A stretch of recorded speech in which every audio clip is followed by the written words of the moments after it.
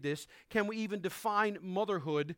And one man did. I quoted it on Facebook, and here's the quote. It says, by definition, motherhood is that dignified and strenuous life vocation taken up by a woman who has resolved to give herself fully to the task of nurturing godly children from a godly home environment. Women who dedicate the best years of their lives to this challenging endeavor are not to be laughed at and pitied, but highly esteemed. I pray that as a church, we will swim upstream against the culture, and we will indeed be a church that honors the office and calling of motherhood. So for you that are moms this morning, can I ask you a question? And I want you to be honest, and maybe if you're here, I want you to think about your mom and how your mom might answer this question. Do you ever feel as if motherhood has turned your brain to mush? Some of your smiles telling tales. Have you ever felt that motherhood has caused your IQ to plummet to a baby Einstein level? That your short and long-term memory have been permanently short-circuited? I don't know about you, but the older I get, the more confused my mother gets about my name. And she only has one child. But more often than not, she does not call me by my right name.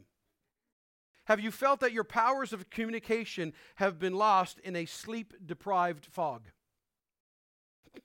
Well, in my sense of humor, I've got good news for you. You didn't lose your mind when you became a mom. I would submit that God would say you actually became a genius. And so, yes, I want us to turn to Proverbs chapter 31. And while most of you, if you've been looking, probably thought, well, Pastor Steve is going to preach about the virtuous woman in verses 10 down through the end of the chapter. And if you did, you would be wrong. Because that's not where I'm going. I want to look at verses 1 through 9 of Proverbs chapter 31. Most people think of Proverbs 31, and a lot of ladies actually don't like verses 10 to the end. That's often called this virtuous woman because she sounds too perfect. And it can actually be discouraging. But I want you to understand that the words written in 10 through the end are not of a woman describing herself, but of a son describing his mom. I want you to realize that the words of a woman are actually found in verses 1 to 9. So the idea, can you be a biblical mom in an unbiblical world? Well, look at the verses. It says, the words of King Lemuel, an oracle that his mother taught him. So now he's going to tell you, this is what mom said to me.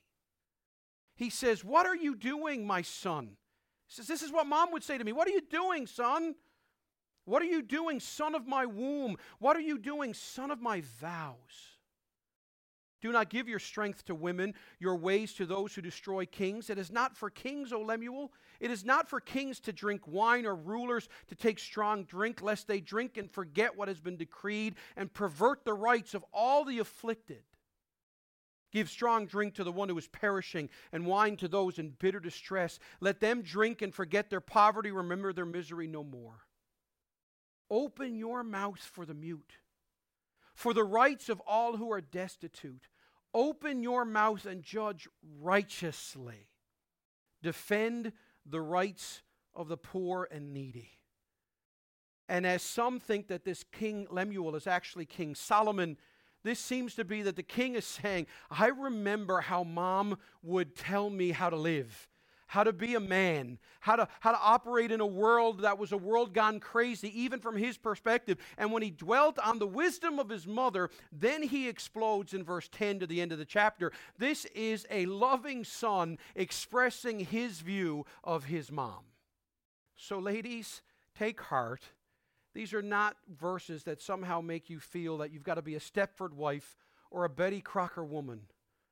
But rather, how often would your children describe you when they know how much you love them and they ponder the words of wisdom and sacrifices you have made?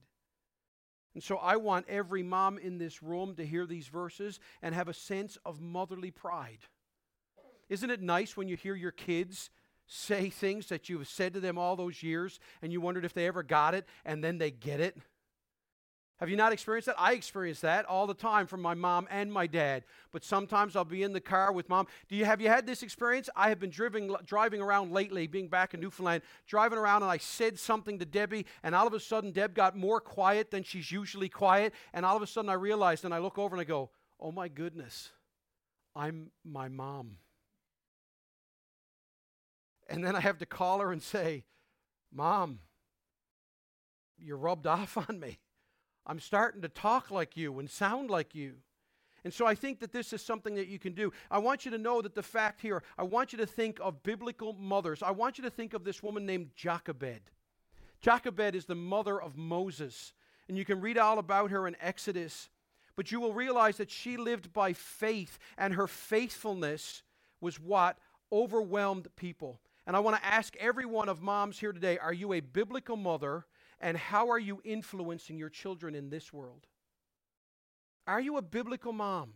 And how are you influencing your children? If you're a mother of a growing child growing up in today's world, you may sometimes wonder how much of an impact you can even have or are having on your child's life. This is 2017. At times, the influences of teachers and peers, of television and magazines, the advent of the internet and all these things, video games, jumpins, Siri and Google can seem to have more of an influence on your kids than you do. And then there's the government, which seems to outweigh your own opinions. But again, if you think about this woman, Jochebed, the mother of Moses, she also lived in extremely difficult times, a time of slavery, a time when Egypt was pagan and they ruled the world. Yet she used what opportunity she did to have and that she had to affect the growth and development of her son. Ladies, she exercised bold faith by refusing to put Moses to death. And you can read all about it in Exodus 1 and 2. The Pharaoh was jealous about how fast Israel was multiplying, and so he issued a decree that the firstborn sons of all of those in Israel had to be killed. And here was a woman that would not do it, and God honored her faith not only by preserving her son's life, but also arranging circumstances that allowed Jochebed to serve as Moses' nurse and mother. If you read it in Exodus, the history of Moses' life makes it apparent that Jochebed helped to shape her son's character, even though in this point she actually acted as a foster mom. The fact that as an adult, Moses unashamedly identified with the Hebrews and the God of Israel, despite his connections to the royal family, is really a testimony to Jochebed's influence during those formative years. In fact, if you go to the New Testament in Hebrews chapter 11, verses 24 and 26, listen to how the writer of Hebrews describes Moses' faith. He writes, by faith Moses, when he was grown up, refused to be called the son of Pharaoh's daughter, choosing rather to be mistreated with the people of God than to enjoy the fleeting pleasures of sin. He considered the reproach of Christ greater wealth than the treasures of Egypt, for he was looking to the reward. This was because of the influence of a mom. And for every mom in this room who hears these verses and has a sense of motherly pride, I want you to think of the fact that Jochebed never heard or saw these words. She never read Hebrews chapter 11. If you read the story of her life, she had to live by faith and trust in God's faithfulness. And so I want to give you just a few principles this morning. Number one, moms, if you want to be a biblical mom in an unbiblical world, men, if you want to be a biblical man, women, a biblical woman, young people, if we want to be a biblical church, number one, live and pass on your faith to your children. Live and pass on your faith to your children. Lord Shaftesbury once said this, give me a generation of Christian mothers, and I will undertake to change the whole face of society in 12 months. How confident is that? There's a guy that says, give me a generation of Christian mothers and I can change society in a year. Is it any wonder that it seems our society, excuse this crude expression, seems hell-bent on destroying the family unit? Paul talked about the faith of Timothy's mother and grandmother in 2 Timothy chapter 1 verse 5 when he said, I am reminded of your sincere faith, of faith that dwelt first in your grandmother Lois and your mother Eunice, and now I am sure dwells in you as well. You see, if you want to know a bit of background, Timothy's mother, Eunice, was Jewish. But apparently she married a Gentile or a Jewish man that was not very orthodox, and he violated one of the clear commands of the law in arranging a match for his daughter with a Gentile. And you can read about that in Acts chapter 16. When Timothy was born, he wasn't circumcised like most Jewish boys were, and it seems that neither Eunice's father nor her husband were observant of Judaism. But Tim's mom and his grandmother were. And Paul praised her for her, and I love that term, her genuine faith, which she shared in common with Lois, her mother. You see, Timothy's mother, Eunice, imparted that faith to her son. Timothy, and more than anyone else, had equipped him for a lifetime of usefulness of God because of his mom and his grandmother. And so for you ladies here this morning, especially you moms, Eunice is an encouragement for every woman faced with the daunting task of nurturing the spiritual life of the children that you have biologically or children you have influence over, especially if you can't count on the help of a strong male influence in your home. You see, Eunice may not have had any formal religious education. She likely didn't. And she had little encouragement from her family except for her own mother, but she had two crucial things going for her: the inherent power of being a mom and the dynamic power of a loving God. Oh, I wish I could impress upon women the power of a praying mom. I don't know how many of you have a bottle of Heinz ketchup in your fridge at home, but I find that this guy, Henry J. Heinz, was quite the guy. And when he died, here was what was found in his will. Looking forward to the time when my earthly career will end, I desire to set forth at the beginning of this will, as the most important item in it, a confession of my faith in Jesus Christ as my Savior. I also desire to bear witness to the fact that throughout my life, in which there were unusual joys and sorrows, I have been wonderfully sustained by my faith in God through Jesus Christ. This legacy was left me by my consecrated mother, a woman of strong faith, and to it I attribute any success I have attained. That's the power of a godly biblical mom. Moms, you got to see something here, okay? I want you to be both challenged and encouraged. How often in Scripture and in life do we see the fruit of our labor bloom when you might not even be around? So I don't want you to lose hope. I don't want you to, whether your kids are grown up or whether they're young, whether they seemingly are obedient or running from you and God, will you be faithful today? Will you stay the course of faith no matter what? When your kids are having temper tantrums at whatever age they are, because they can have them, they just do them in different ways. Moms, don't get discouraged. Will you be found faithful to Jesus? Pass your faith. I know one of the things that we try, Debbie and I, to tell our children is no matter what happens to us, good, bad, ugly, and different, no matter how you see us rise and fall, I pray that the one thing they will see is we will never forsake our Savior, because He will never forsake us. Number 2, moms, teach your children, and here's a dirty word in the 21st century, discipline them. Teach your children and discipline them. Teaching your children means pointing them to Christ, but then teach them how to live like Christ. Don't just fill their head with a bunch of knowledge about Christ. Show them what it means to live like Him. And it also means that you discipline them in love and with purpose. You see, a biblical mother does not simply want her children to obey her. She wants her children to obey God. Don't always want them just to obey you. Be more concerned that they obey God. And that means you got to teach them and you got to discipline them. And sometimes it's formative discipline, and sometimes it's corrective discipline. And understand, no child growing up is going to come up to you and go, "Mom, thank you for disciplining me. That's awesome. I love it when you put me on a timeout. I love it when you take my iPad from me or my cell phone. I can feel myself maturing, and I know you love me for it." If you got kids like that, they're weird. That's why Hebrews 12 says what it does. Hebrews says, no one enjoys discipline when it happens. All the things my mom and dad did to me, all the things I thought they were depriving me of, all the times my mother told me to go to bed, or you can't have ice cream for breakfast. Or watching TV will rot your eyes. Or eat your carrots, because then you won't need glasses. All the things that they tell you.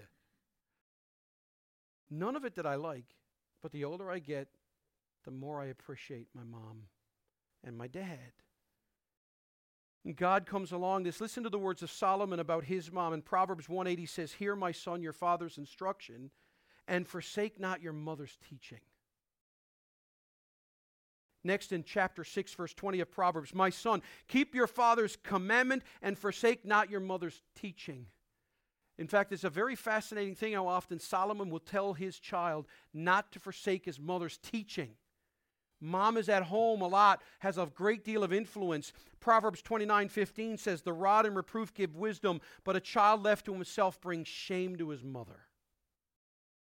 Mom, how you obey God in teaching your children is very important. Don't forget Deuteronomy 6.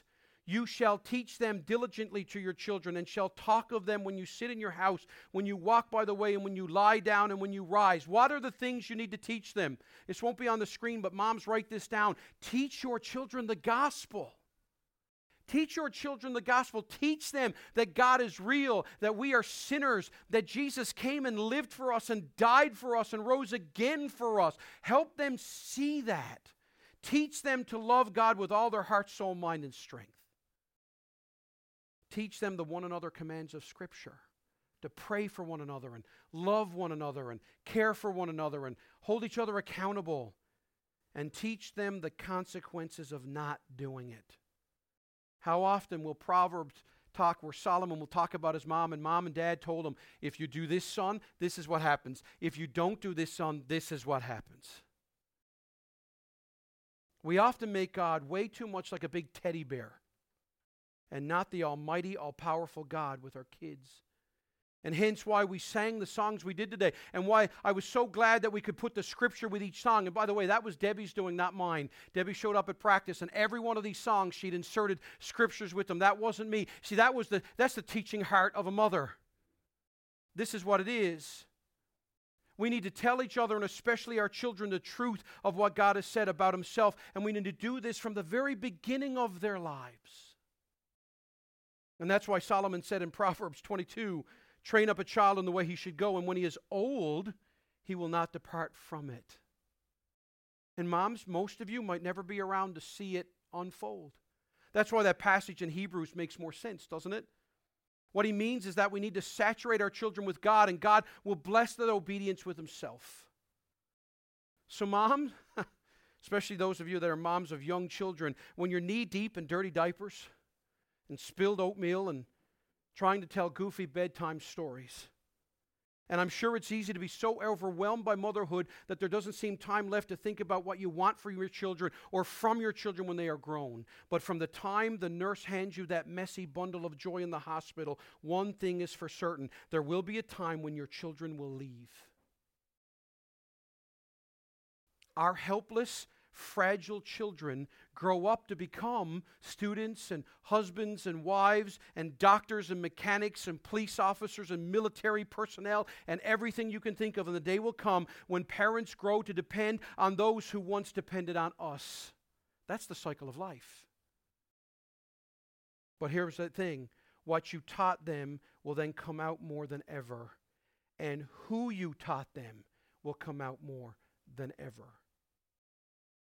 An interesting tidbit for those of you in church, I don't know if you know this, but the first time the word mother is ever mentioned in the Bible is referred to when a child leaves home. In Genesis chapter 2, verse 24, "For this cause a man shall leave his father and his mother, and shall cleave to his wife, and they shall become one flesh." The first time you ever introduced to the word father or mother, it's in terms of a child leaving, growing up, maturing, going on and creating a new unit of family. Our children are never really ours. Oh, I wish I could impart that to every parent. I get a whole new perspective on life. Ultimately, they belong to God. This is why I wish there was an attitude of humility in the church of those that have children and those who don't, to understand, what can you brag about? It is simply a gift from God. He places them under our care for a brief period of time so that we can care for their needs and shape their character according to His will. To put it another way, all our children will leave home one day. Our job is to see that they're grown up before they do, no matter what age that is. But mothers, can I give you one more thing to teach your kids? This is the burden of my heart. Oh my goodness, would I get moms to teach their kids how to praise God? How to praise God. Psalm 145 says, I will extol you, my God and King, and bless your name forever and ever. Every day I will bless you and praise your name forever and ever. Great is the Lord and greatly to be praised, and His greatness is unsearchable. Listen to this. One generation shall command your works to another and shall declare your mighty acts. Mom, listen, don't be an Eeyore. Don't live an Eeyore life in front of your kids. Show them how much you love God and you praise Him, no matter what the circumstances. These verses emphasize the importance of passing praise to your kids. Don't be afraid to dance with them in the kitchen. Don't be afraid to tell them that everything they get. Jesus says, I was talking to one of my pastor friends on Friday. We did 6 years of ministry together in PEI, and now he pastors a church aptly called Calvary Baptist. And my oldest son taught his oldest son how to play the drums a little bit when he was quite young before they moved. And Brandon every Sunday would bring him up and show him little moves on the drums. And so now his oldest son is becoming quite the drummer. And he wrote to this drum maker and told him how much he liked the drums. Well, the drum maker sent him this massive box of drum stuff and manuals and signed sticks and decals, and told him he'd give him a discount at a local music store to get his own personal set of drums and all this thing. And the little fellow was just overwhelmed. And Richard said, we sat him down and we told him, look what God did for you. Because we want to teach him to praise God for everything. Praise is to be taught to our kids. We're not merely supposed that children will grow up and desire God one day. We must be careful that whatever we possess of God's blessing and revelation, because you realize it can be lost in a generation. Go back and read Judges.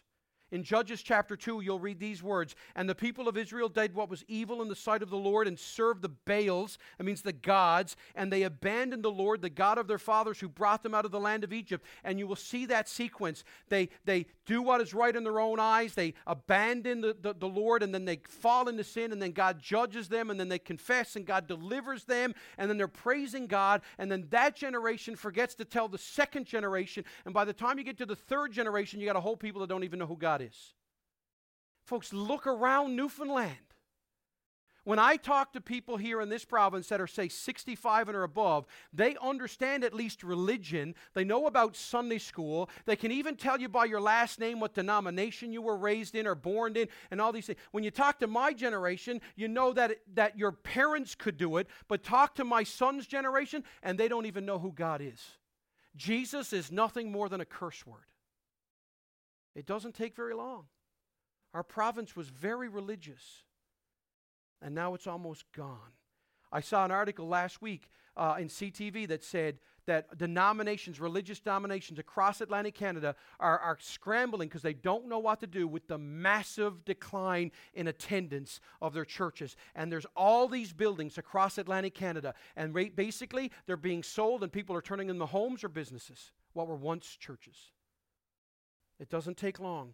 Teach your kids to praise God. We must consistently praise Him and teach by example as well as words. Thirdly, love our children and pray for them. Love our children and pray for them. The Bible's filled with commands to love and pray for each other. But moms, do you love and pray for your children the way that Jesus taught you to pray? Do you simply pray, Lord, here's my laundry list of how I want my child to turn out? Or do you join Jesus in Matthew 6 and say that is God's will be done on earth as it is in heaven? How do you love your children, and how do you pray for them? The most lasting gift a mother can give her children is to live according to God's order. To first love the Lord with all her heart and then love her children. These are the things that you and I need to do. more than a job or responsibility. Listen to me. Mothering is ministry. Mothering is ministry. Now, it takes work. It means sacrifice. Every one of you know this. Children don't come off an assembly line. They are to be lovingly nurtured by not only their mothers, but on family unit. And mothers divide their time among their children, but it seems they're gifted to multiply their love for all their children. You remember the video we started with before I preached? When Isaiah searched for an illustration of God's constant love for his people, the best example he could find was a new baby's mother as she fed him from her breast.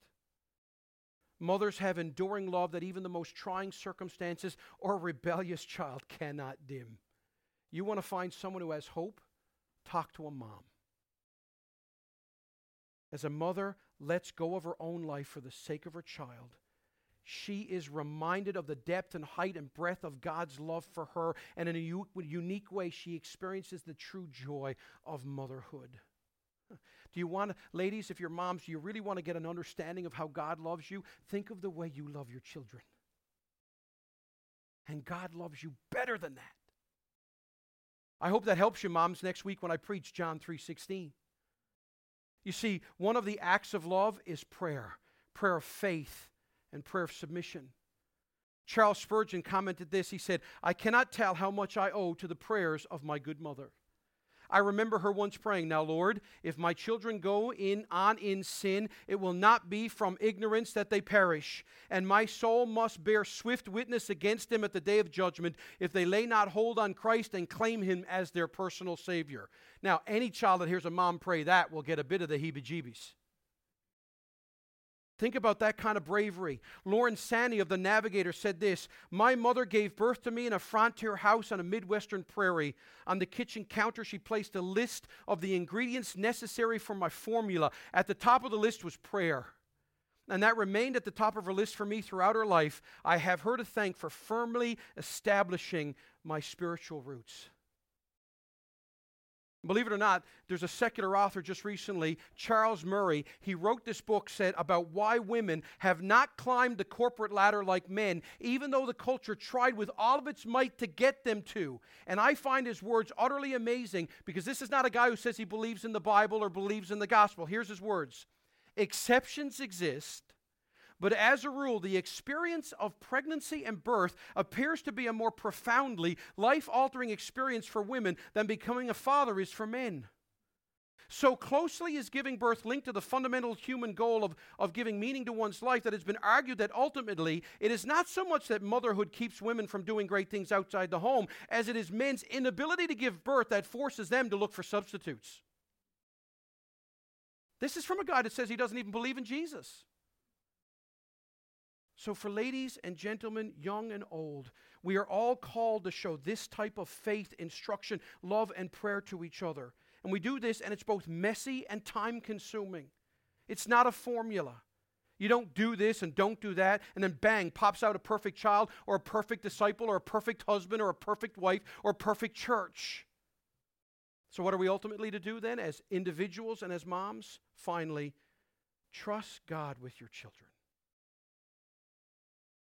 That was Jochebed when she was faced with that very thing, to trust God with her children. She bore a son who was to be put to death. She then put him in a basket and sent him floating down a river. Next, after only a few years to pass on her faith and teach and discipline and love and pray for him, she watched him as he left for the house of Egypt. And then he left for the wilderness, and she never heard of him for 40 years. Then there's Mary, the mother of Jesus. This mother, as well as many other women in the Bible, model to us the great privilege and the high calling and the unique gift that God gives and both God calls women to. Now, some of us, men and some others, have not had the privilege of being a biological mother. Yet even if you have no children of your own, there's so much to be gleaned from a closer look at the mothers of the Bible. Among the many principles found, there are these three. First, to understand the comfort of a mother's love is to know more fully the tender heart of God. I look to my wife and I look to my mom. Obviously, I don't know what it is to be a mom.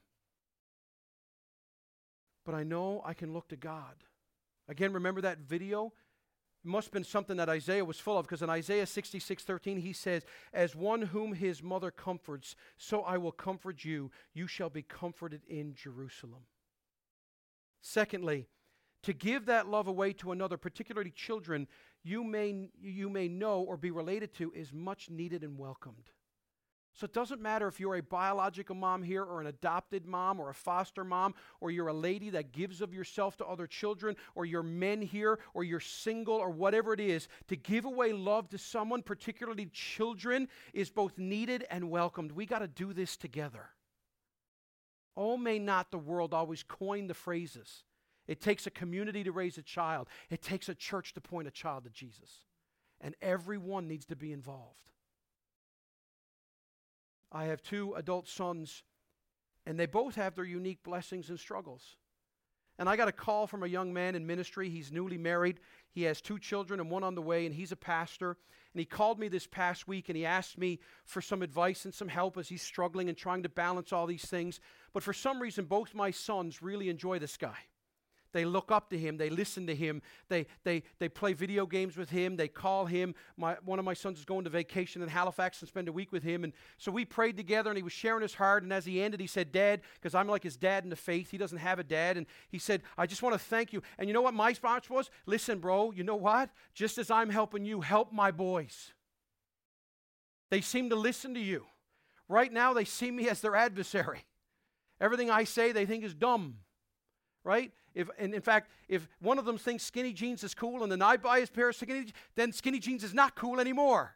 All right? That's just the phase of life we're in. So I asked him, I said, I need your help. I can't do this on my own. And therefore, and that takes us more. Thirdly, to share what you have learned with a young, desperate mother could be a help beyond measure. This is why this is a church effort.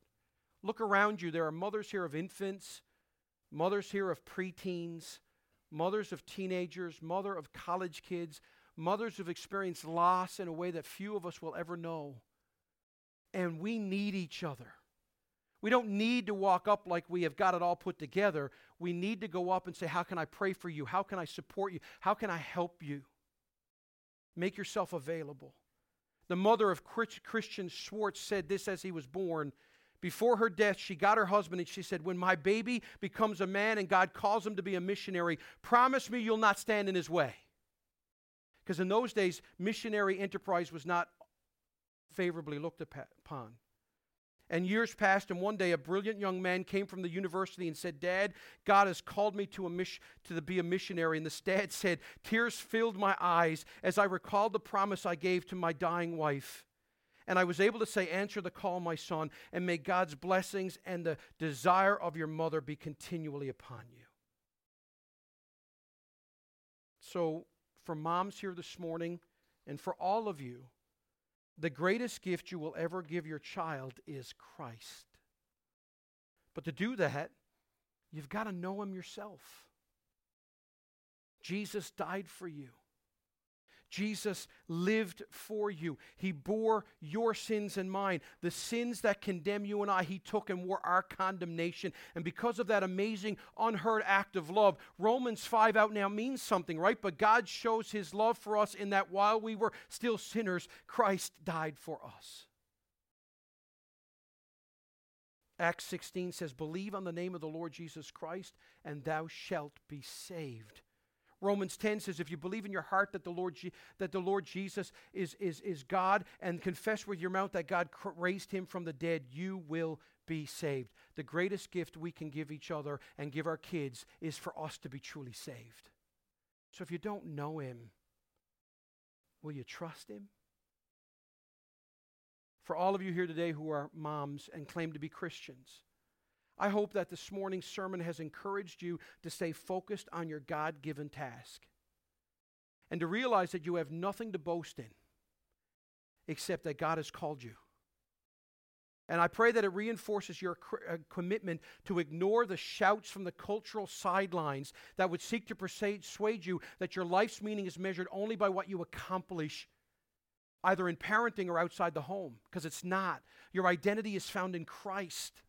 and only in Christ. And may you gladly give the best years of your life to this dignified vocation of motherhood, remembering the words of your Savior, the greatest among you shall be your servant, in Matthew 23:11.